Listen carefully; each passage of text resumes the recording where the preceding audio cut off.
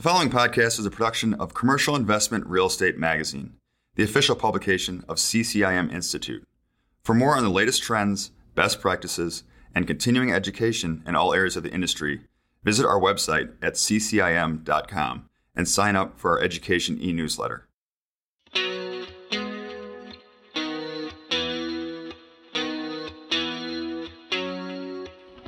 Welcome to another episode of Commercial Investment Real Estate Podcast. I'm Nicholas Leiter, Senior Content Editor of the magazine.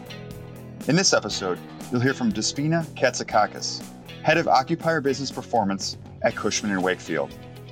Speaking with Larry Guthrie, CCIM Institute's Director of Communications, Despina discusses best practices on reopening workplaces, including Cushman & Wakefield's 6 feet office concept that reinforces social distancing, improves air quality, and optimizes workspace. She also shares how the future of the office sector will be impacted as a result of the pandemic, and how commercial real estate professionals can be proactive in their preparations. Hi, I'm Larry Guthrie, Director of Communications for CCIM Institute, and I'm here with Despina Katsakakis, Head of Workplace Business Performance at Cushman & Wakefield, one of the largest global real estate services firms. Thank you for joining me today, Despina. Thank you for having me. Delighted to be here. Wonderful. So back in April, Cushman & Wakefield announced the formation of the Recovery Readiness Task Force to develop best practices, products, and partnerships to prepare everyone for post-COVID-19 recovery and the eventual return to the workplace, which is actually starting now a little bit in the U.S. Certainly, your firm knows a little something about this. CNBC reported that over the past month, Cushman & Wakefield helped 10,000 organizations in China move nearly 1 million people back to work after the country reopened its economy after the pandemic. So that's really what I'm excited to chat about and explore with you today. What did you learn from that experience, and what does the work environment look like as we reopen the economy back up here in the States? So backing up a bit, what was the strategy behind choosing the task force members? What key expertise were you looking to gather in kind of one virtual room to solve this problem? That's a great question, actually. And our global president, John Forrester, decided to bring together a blend of our best-in-class global expertise that represented really 3 areas of focus. Each to have a sort of critical response service, for instance, cleaning, property management, workplace design, which was my contribution. Those that already had benefited from valuable and direct experience in the return to work in Asia, as you mentioned, we had by that point already moved over 1 million people back to the office there. And then the third group were innovators and technology champions, as well as those with relationship with government and policymakers in order to achieve influence at the highest level. So pretty much an eclectic group that represented a number of different areas of expertise and influence across our business. And of course, very importantly, as always, we aim to bring together and align our global best practice and expertise and pull it together to bring it to clients. So it's interesting. You mentioned that there was an advocacy piece to the task force. Can you talk to me more about the role of that? I think that's one of those overlooked pieces, right? That I think everyone's focused on property management, and that's kind of the obvious, more obvious choices. But can you share more about the advocacy piece? Yes, of course. And Bruce Mosler, who's based in our New York office, one of the most senior colleagues in the firm, is very much leading that particular piece. And we've been advising both government institutions, the City of New York, working with the governor's office and governors across the United States on that. But also, we've been very privileged to tap into the Business Roundtable, which our CEO, Brett White, participates in. As you know, that is made up of the CEOs of some of the top companies in the world.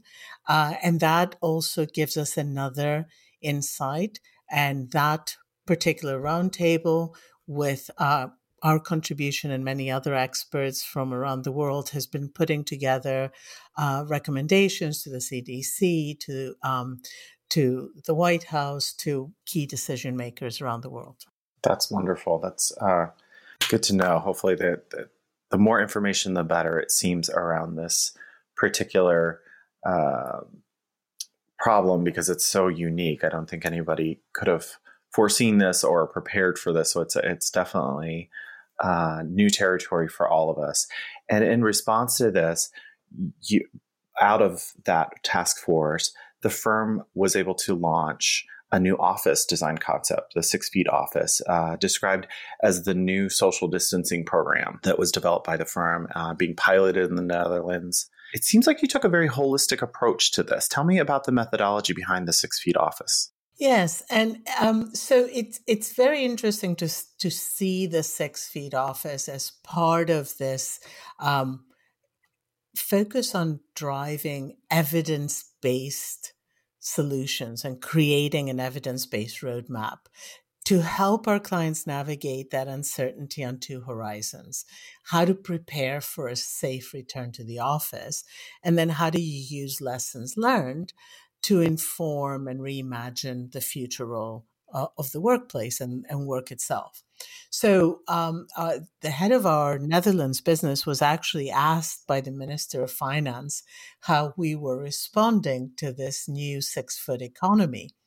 And we decided to bring a number of the ideas that we had learned from around the world and build out an actual prototype using our Amsterdam office and put in place some of the key ideas which focus on a number of protocols, behaviors, and physical changes to create a safe environment. So the 6 Feet office really begins by looking at analyzing the current work environment and assess any opportunities for improvement within that in terms of air quality and safety. But also it has a set of very clear rules of conduct, because behavior is going to be one of the critical elements as we re-enter the office. It looks at very simple things like a visually displayed and unique one-way circulation system to minimize congestion points and to enable an easier flow of the office and through the office. We look at policies of how you should enter the building itself.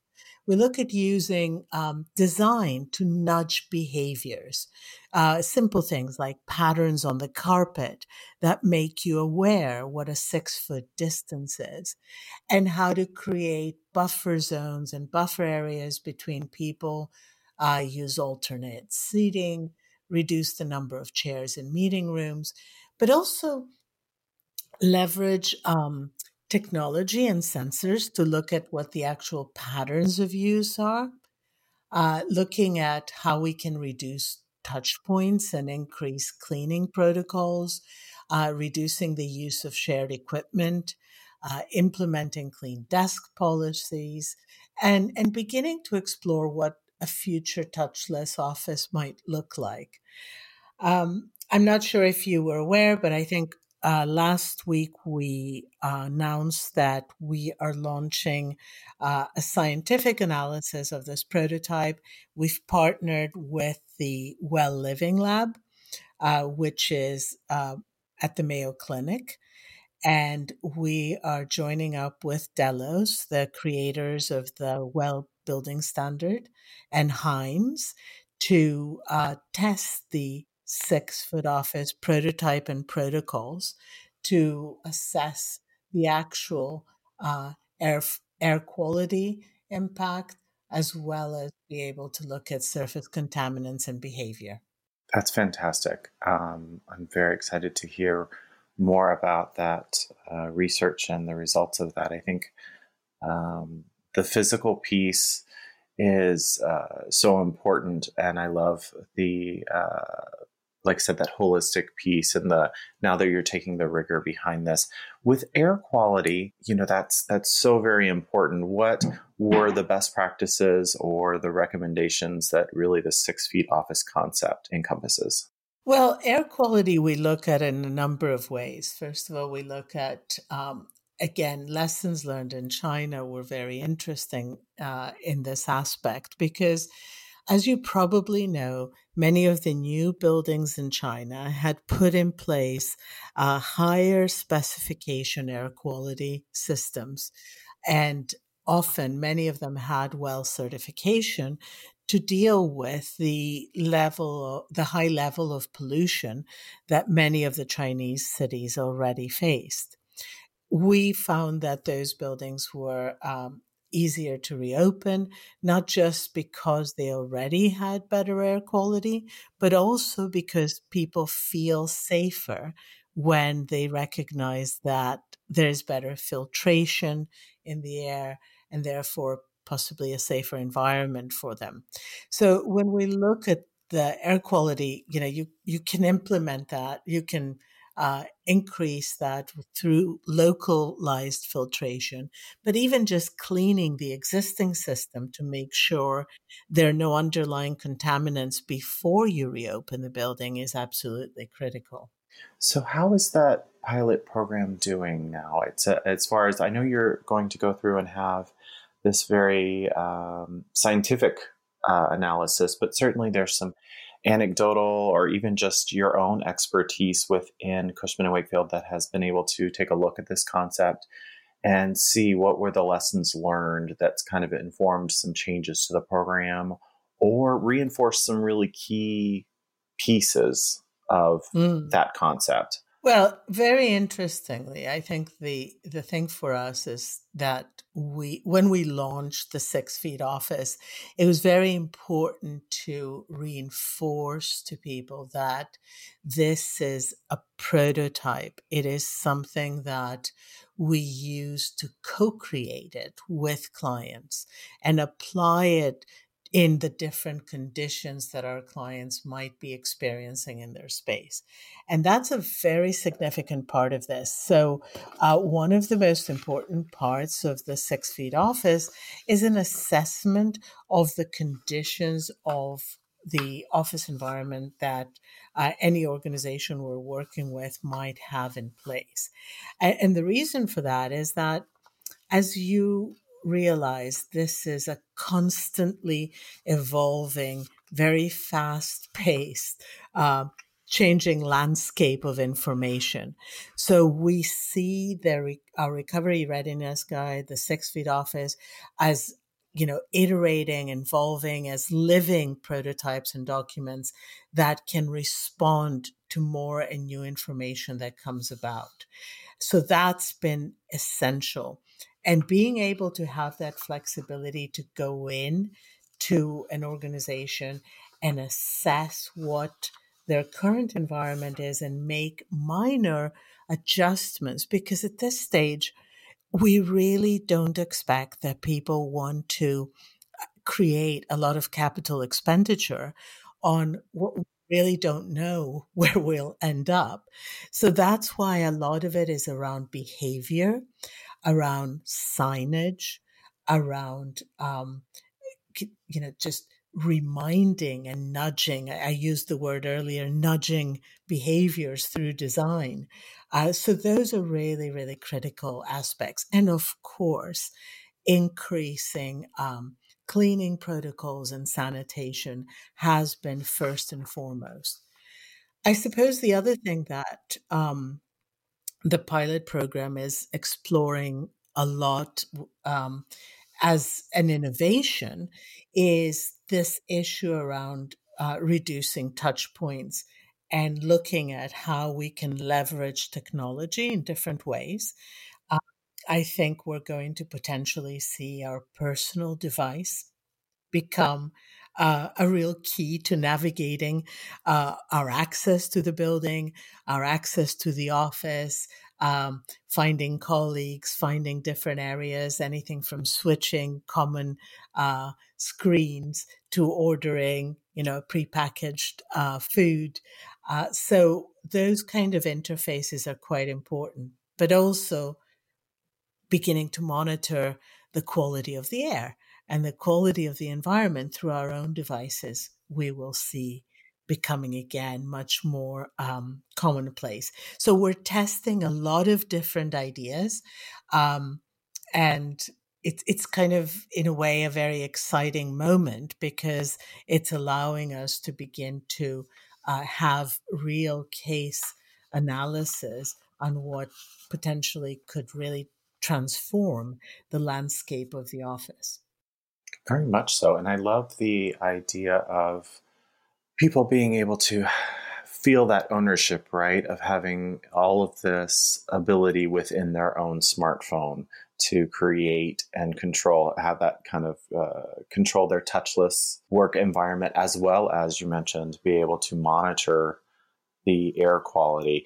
It's is there any thought around the technology to make the monitoring of air quality very public, very much like like a thermostat or a smoke detector or carbon monoxide, to be able to be very outward facing with that monitoring?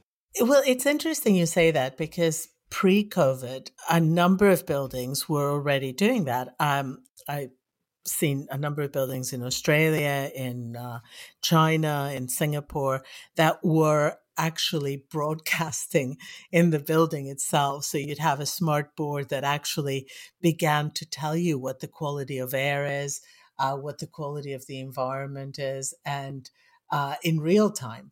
And we're seeing some very interesting responses from both technology manufacturers, but also within the real estate community itself. I think increasingly both landlords and occupiers are testing new types of devices to create those new interfaces.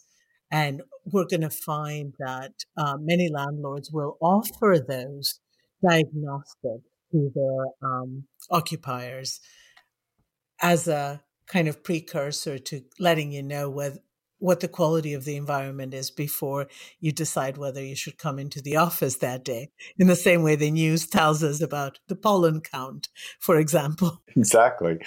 Yeah, I think that's very much, it seems that's going to be very critical, right? With any sector, it seems, of commercial real estate, it's going to be very much around the user confidence. So for our commercial real estate professionals, they're out there on the ground. They're working with clients who own existing office properties, advising them, or maybe they're at their own firm and they have their own kind of portfolio of properties in this sector. There are some really substantial changes to the workplace that are needed before people are allowed back in that space. And some have quite a few, as you mentioned, quite a few CapEx expense requirements. What do you feel are the best practices for tackling that daunting task? Like, where do you start? How do you prioritize? Yeah. Well, that's exactly why we created our Recovery Readiness Guide. And I should say that it is free to download from our website. So if anyone wants it, they can access it. Just go to cushmanwakefield.com, Recovery Readiness. It looks at what we're calling the Safe Six. And that begins to outline in a very detailed way, how do you begin to prepare the building before anyone starts coming back? What are the elements that you need to do? I mentioned some of the things about, ensuring compliance, engaging your vendors in coming back to work plan, reviewing and preparing any changes to the cleaning scope, ensuring inspections, remediations, repairs. I've already talked about controlling access and then creating a social distancing plan and reducing touch points. What we haven't touched on, which the document does extensively, is how do you prepare the workforce for coming back? So the document looks at both how do you prepare the buildings in a great deal of detail, and it gives you a checklist of how do you begin to make critical decisions. But it also looks at how do you prepare the workforce to create policies for deciding who returns and when, and create the right communications to mitigate the anxiety of returning to the workplace through the right change management and planning, um, and consider why people would benefit from coming back, who needs to come back in the short term, and also who can still work well remotely. I think one of the safe sex we call communicate for confidence, because we should really recognize the fear that many people have with returning to the workplace, and ensure that there's leadership alignment, there's a two-way communication, that people feel that they have been heard and listened to. So these are very, very important elements. So both preparing the building and preparing the people are the critical pillars of the recovery readiness process. So we talked about the existing office development, but now some people we're in the middle of new office development. And of course, there's going to be much more of that going forward still, although who knows, with all the vacancies, they might be doing some adaptive reuse of some. But either way, given the changes to our industry as a result of this, what are the kind of skills and competencies that commercial real estate professionals should have in their toolkit that they may not have had before the pandemic?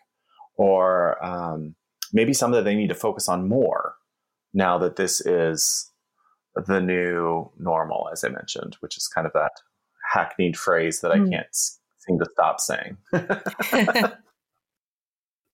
Well, without question, I think health and safety will continue to come first.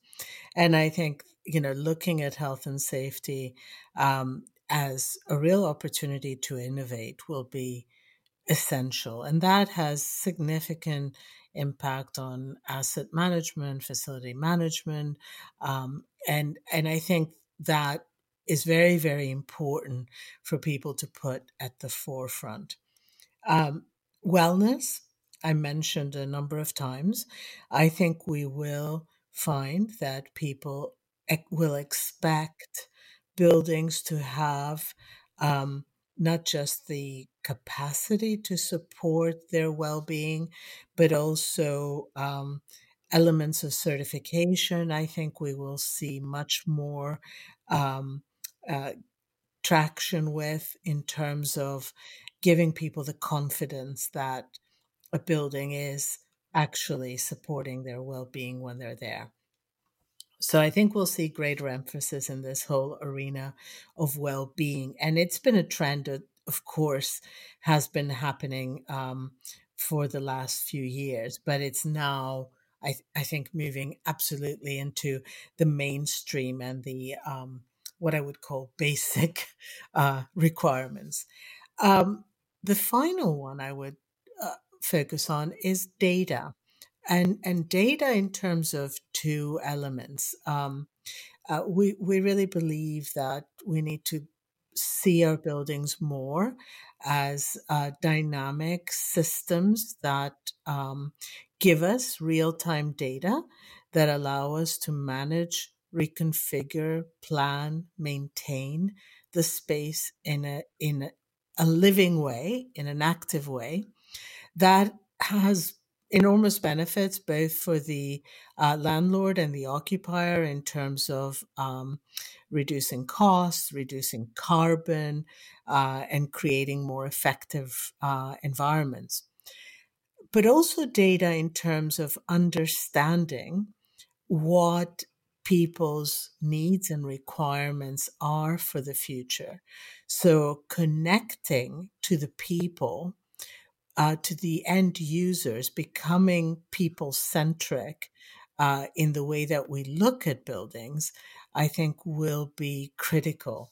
I suppose the one thing that we have all seen in this period of the pandemic is that the world, from governments to organizations to communities, has become very, very human centric. And that has changed a lot in terms of the dynamics within organizations, and the expectations of people will be different coming back to buildings. I don't think we can underestimate how this enforced work life integration will change both our perspective and our expectations of what our buildings need to do for us. It's very true. It seems like in retail they did experiential and kind of really focused. They've always focused on the consumer there, Mm-hmm. and I know that co-working and flexible was in response to the consumer needs there. But I think it's very interesting. This is a whole new dynamic Mm-hmm. there. Do you see that, for a lot of commercial real estate professionals, they may not have that expertise in-house. So it seems like that might be a burgeoning part of the industry, having these consultants. Absolutely. And it's very interesting because we have used a tool for a number of years, which is a proprietary tool to us. It's called Experience per Square Foot.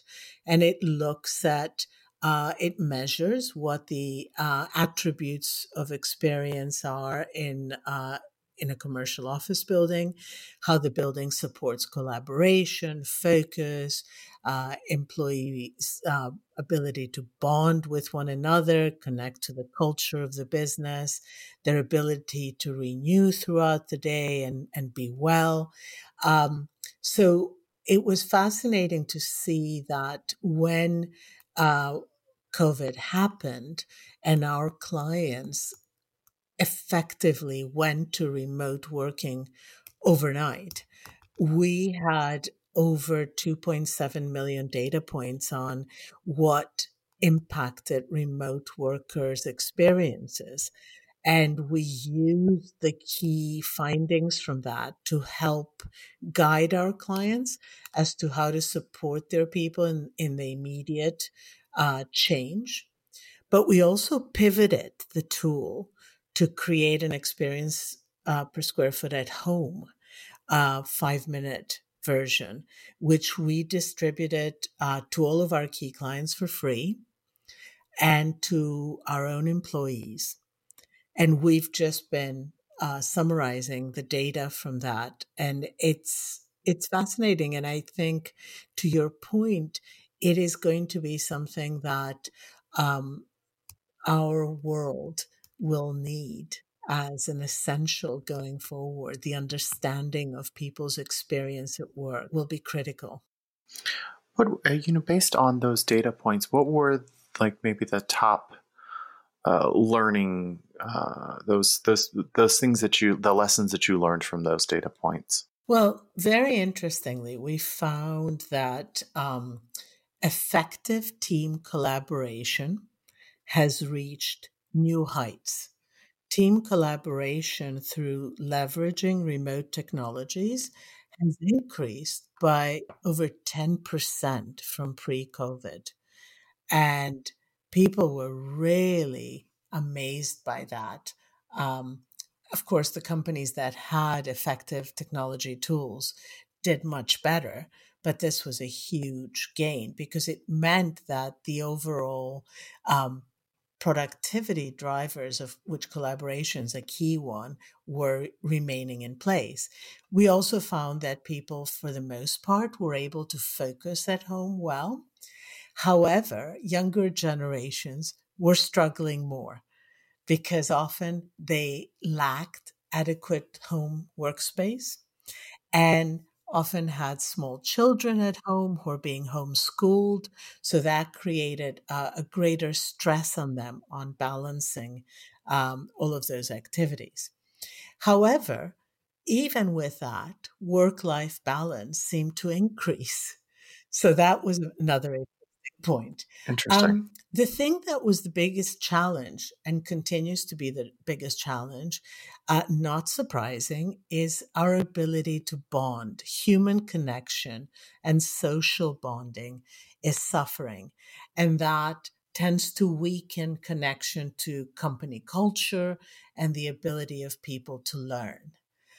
And the other thing that we found was that when we looked at well-being before COVID, people's ability to renew throughout the day was always the least performing attribute.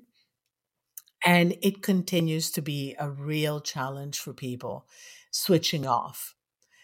With all that said, though, I suppose the most interesting two elements were that for the first time ever, 90% of the people responding said they felt that their managers trusted them to work remotely. And as we know, trust is the most important element that underpins flexible working practices. And therefore, it was no surprise that 72% of our respondents said that they expected their companies to embrace flexible working policies when they return to work. Despina, let's project out a year or so. What's the demand for office? The type of office. WeWork just did a huge capital raise. So is that misplaced? What is your crystal ball for this property type? Well, interestingly enough, some of the data that I was just referencing from our experience per square foot at home survey gives me great confidence in a couple of areas. I've always believed for over 20 years and tried to advise our clients accordingly that technology has enabled us for a very long time to not need to go to work to be working. We could work from anywhere. But this pandemic has actually demonstrated to organizations that people can work from anywhere. So the role of the office, I think, will change. I don't think the office is going away by any stretch of the imagination. It continues to be a very, very important place for people to go to. It's just that as we move forward and as we project what is the role of the workplace, we definitely expect that organizations will embrace more remote and flexible working. Therefore, the workplace will become more of an ecosystem, a variety of locations and experiences to support people's convenience, functionality, and well-being.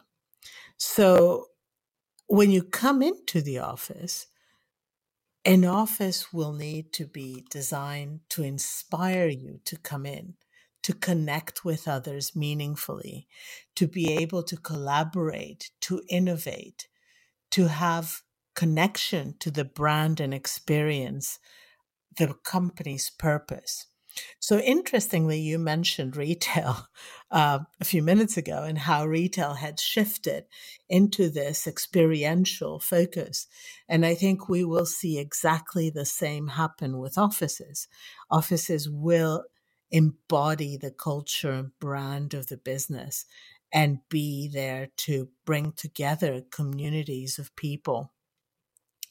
We also are likely to see uh, more interesting solutions in terms of offices that are more local and regional and linked to where clusters of employees might live so that you don't have long commutes every day. So you might commute for a long commute 1 to 2 days a week, work locally 1 to 2 days a week, and work from home 1 to 2 days a week.